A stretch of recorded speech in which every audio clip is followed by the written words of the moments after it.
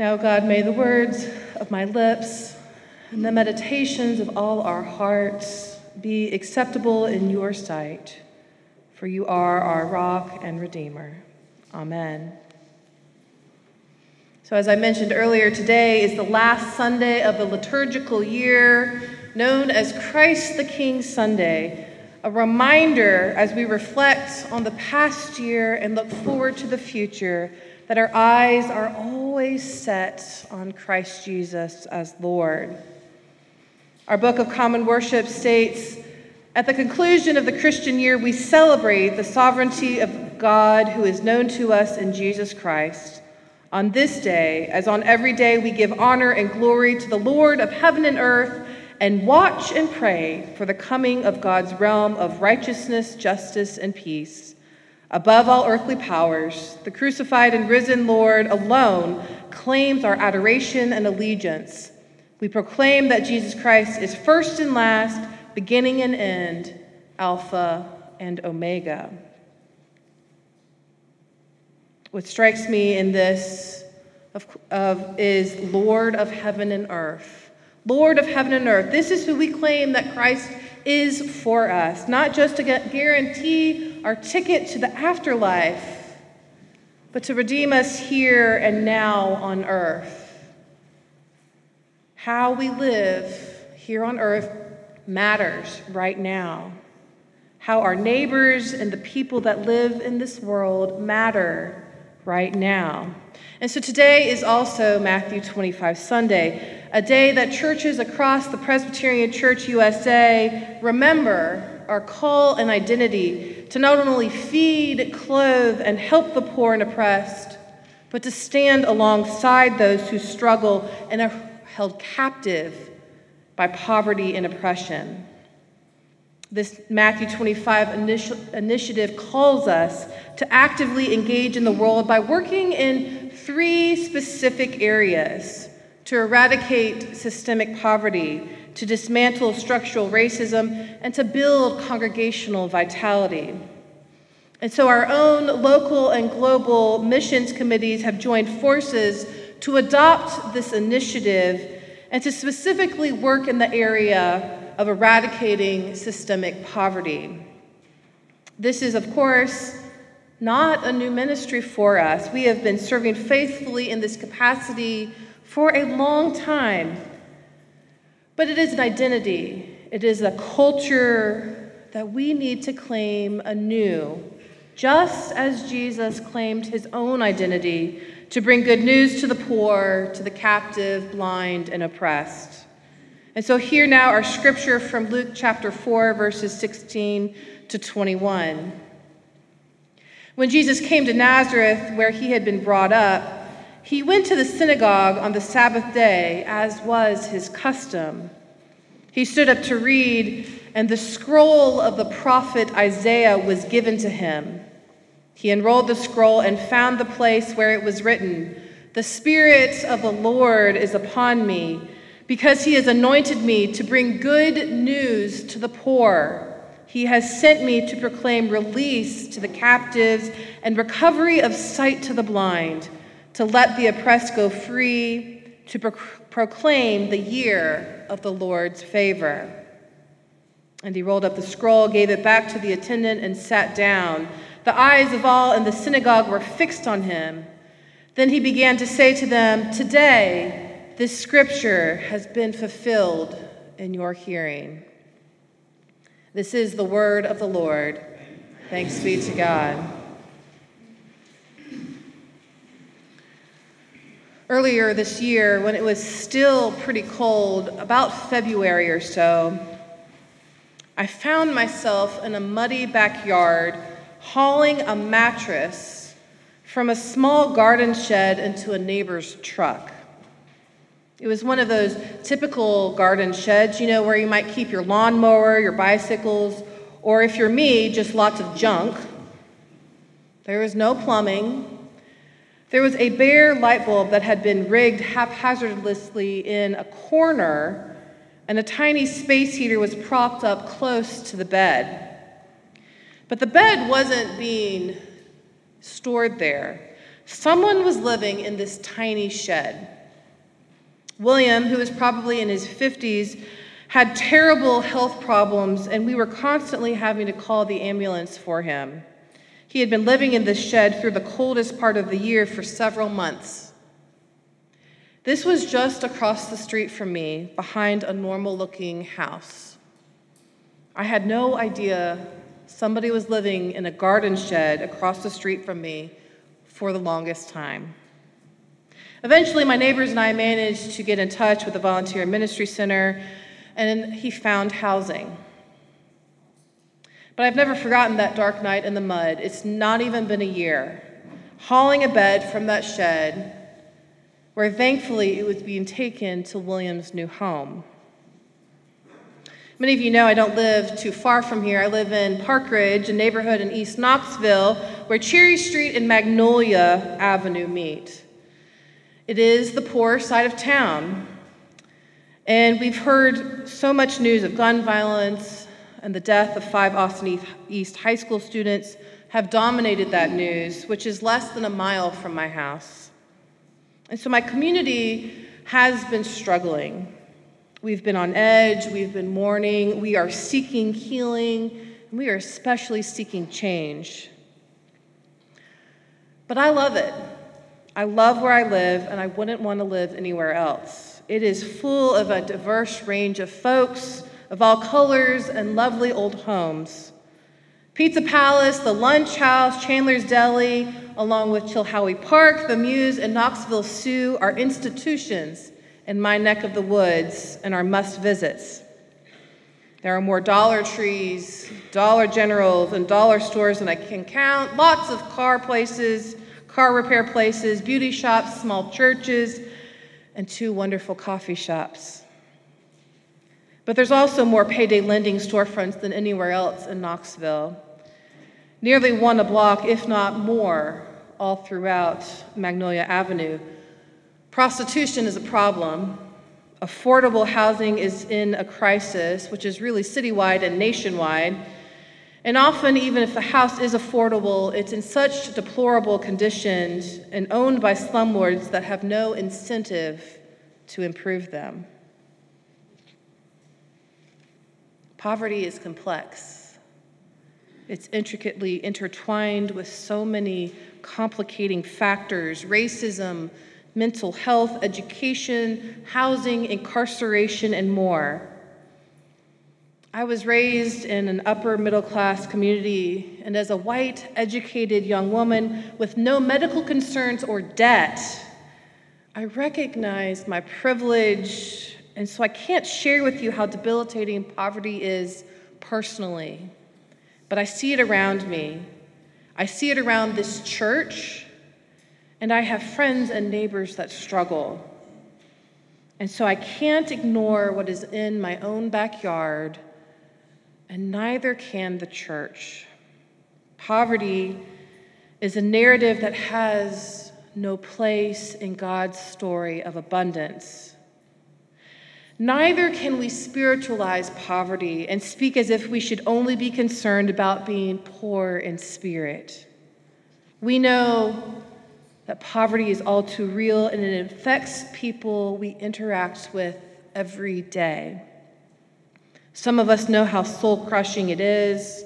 Some of us know the burden of carrying it, and perhaps we have loved ones that even struggle with poverty.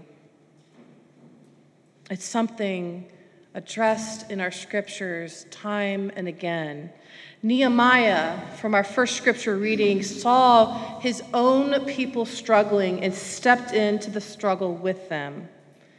An exiled Jewish prophet who served the Persian king, Nehemiah can't ignore the cries of his people who are suffering back in Jerusalem, living in the ruins of the holy city and devastation of the temple. And so he convinces the king to let him return home and help the people rebuild the city, but realizes while he's there that there's more than just the city in ruins. The community is broken. A famine has led to massive starvation, and the king's taxes are heavy, so heavy that it is causing many of the Jews to seek loans just in order to get food. Despite explicit laws in Exodus 22 forbidding creditors from exacting interest on loans, these loans are exorbitant. When lendees default and can't pay their debts, they have no choice but to give up their land, or they have to sell their children into slavery in order to settle the debts. And though their kinfolk are suffering and enslaved, the rich nobles and officials turn a blind eye and rather exploit the situation for their own profit, charging these high interest rates that further plunge their suffering kin into debilitating debt and poverty. Without their children, who are now slaves, they can't work the fields.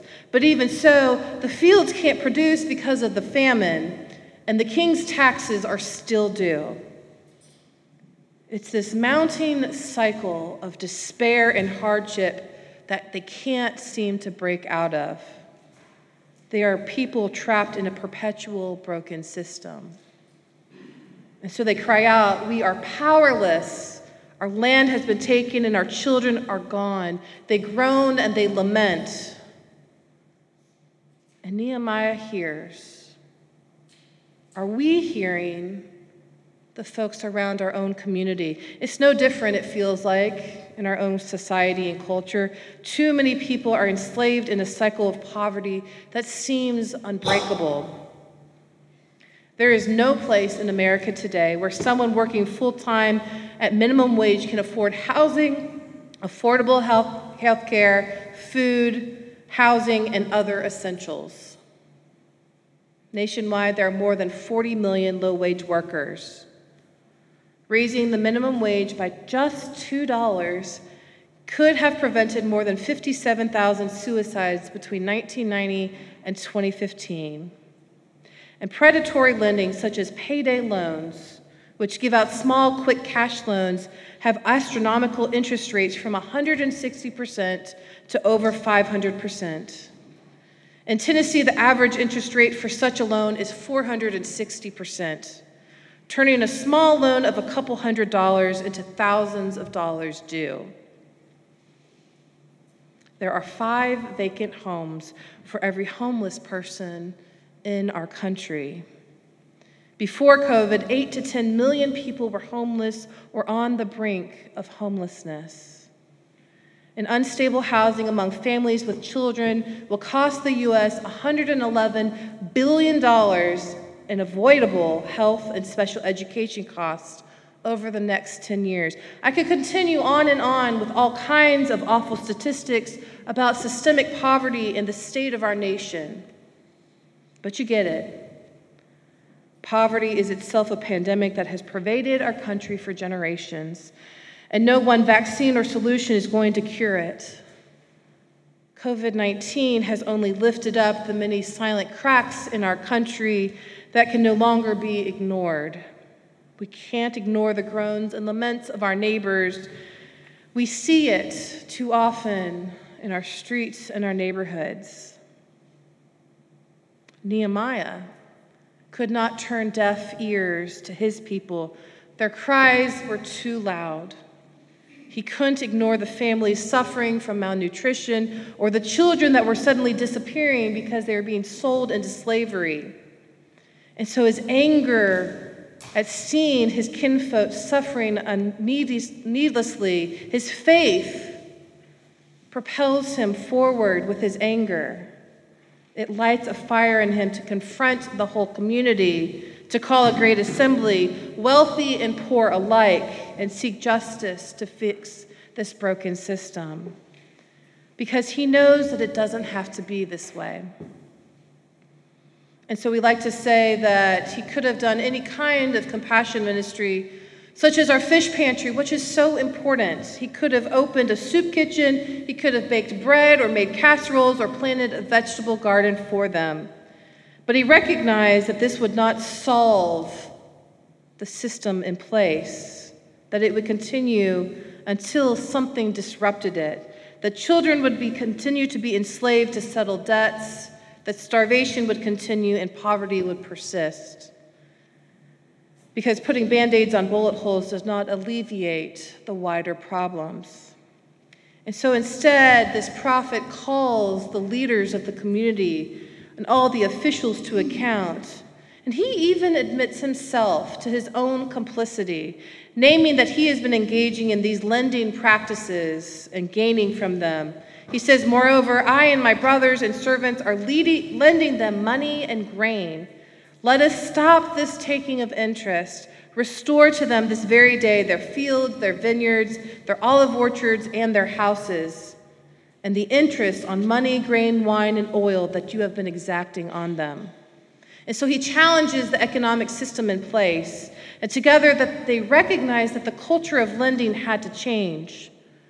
Even in a season of famine, there was still plenty for everyone to survive. And so rather than just considering the symptoms, he named how the current system of poverty had formed, and he called the community to task. And together, they recognized that poverty did not have to be their story. Restoration was possible. But it took returning from a heart set on self to a heart set outward on community. It took standing among the poor and oppressed, which is tough work. Working to disrupt and transform long-set systems is hard. It's messy, it causes disruption, it creates tension that many of us want to avoid at all costs. But it's disrupting brokenness that is causing so much disorder in order to seek wholeness and restoration. It's claiming hard truths that are hard to name. It's recognizing that it's long-haul work that upends structures that are established to privilege certain people at the detriment of others. It's stepping out of the comfort of our own story and broadening it to include those that Jesus and Nehemiah walked with. How will the church, our churches, be a part of creating new life-giving paths to disrupt poverty in our own communities? And we are doing that. We are continuing the work of our Fish Food Pantry, Family Promise, Habitat for Humanity, Bridge Refugee Services, which are all needed compassion ministries. But we need to look further at why these ministries are needed in the first place, why poverty persists, and pursue justice for those that are struggling to just survive. We're doing this, of course. We have done this through our work of Justice Knox. In May, over 1,100 Knoxville citizens gathered in a great assembly called the Nehemiah Action, and we witnessed as our city mayor, India Kincannon, and 7 city council members agreed to adopt an ordinance creating an affordable housing trust fund that designates $50 million over the next 10 years in the city budget to create housing for the lowest income residents in this city. It was a remarkable moment that many of us saw and were there for, the culmination of years of work by Justice Knox, this interfaith community-wide ministry dedicated to addressing issues of injustice in our community. It wasn't just due to our congregation, though. It was due to congregations coming together to form a network, just like Nehemiah did in his great assembly. We came across different backgrounds, different traditions, and we sought a new way forward that we discovered with the community and its leaders. The Spirit united us to seek justice and to declare God's narrative of abundance, hope, and restoration. That is our story, a story of abundance, one that Christ declared and that we too are tasked with carrying out in this world. When Jesus set foot in the synagogue and claims to fulfill the words of the prophet Isaiah, his first words are what? Good news for the poor. Liberation and freedom for the oppressed, the blind, and the captives are the first things he announces. This is his work, and so therefore it is our work. We are Christ in the heart of Knoxville and beyond. We are a Matthew 25 church. And so let these words, the prophet Isaiah, these words of Jesus, be ours as well. The Spirit of the Lord is upon me, because he has anointed me to bring good news to the poor. He has sent me to proclaim release to the captives and recovery of sight to the blind, to let the oppressed go free, to proclaim the year of the Lord's favor. Amen.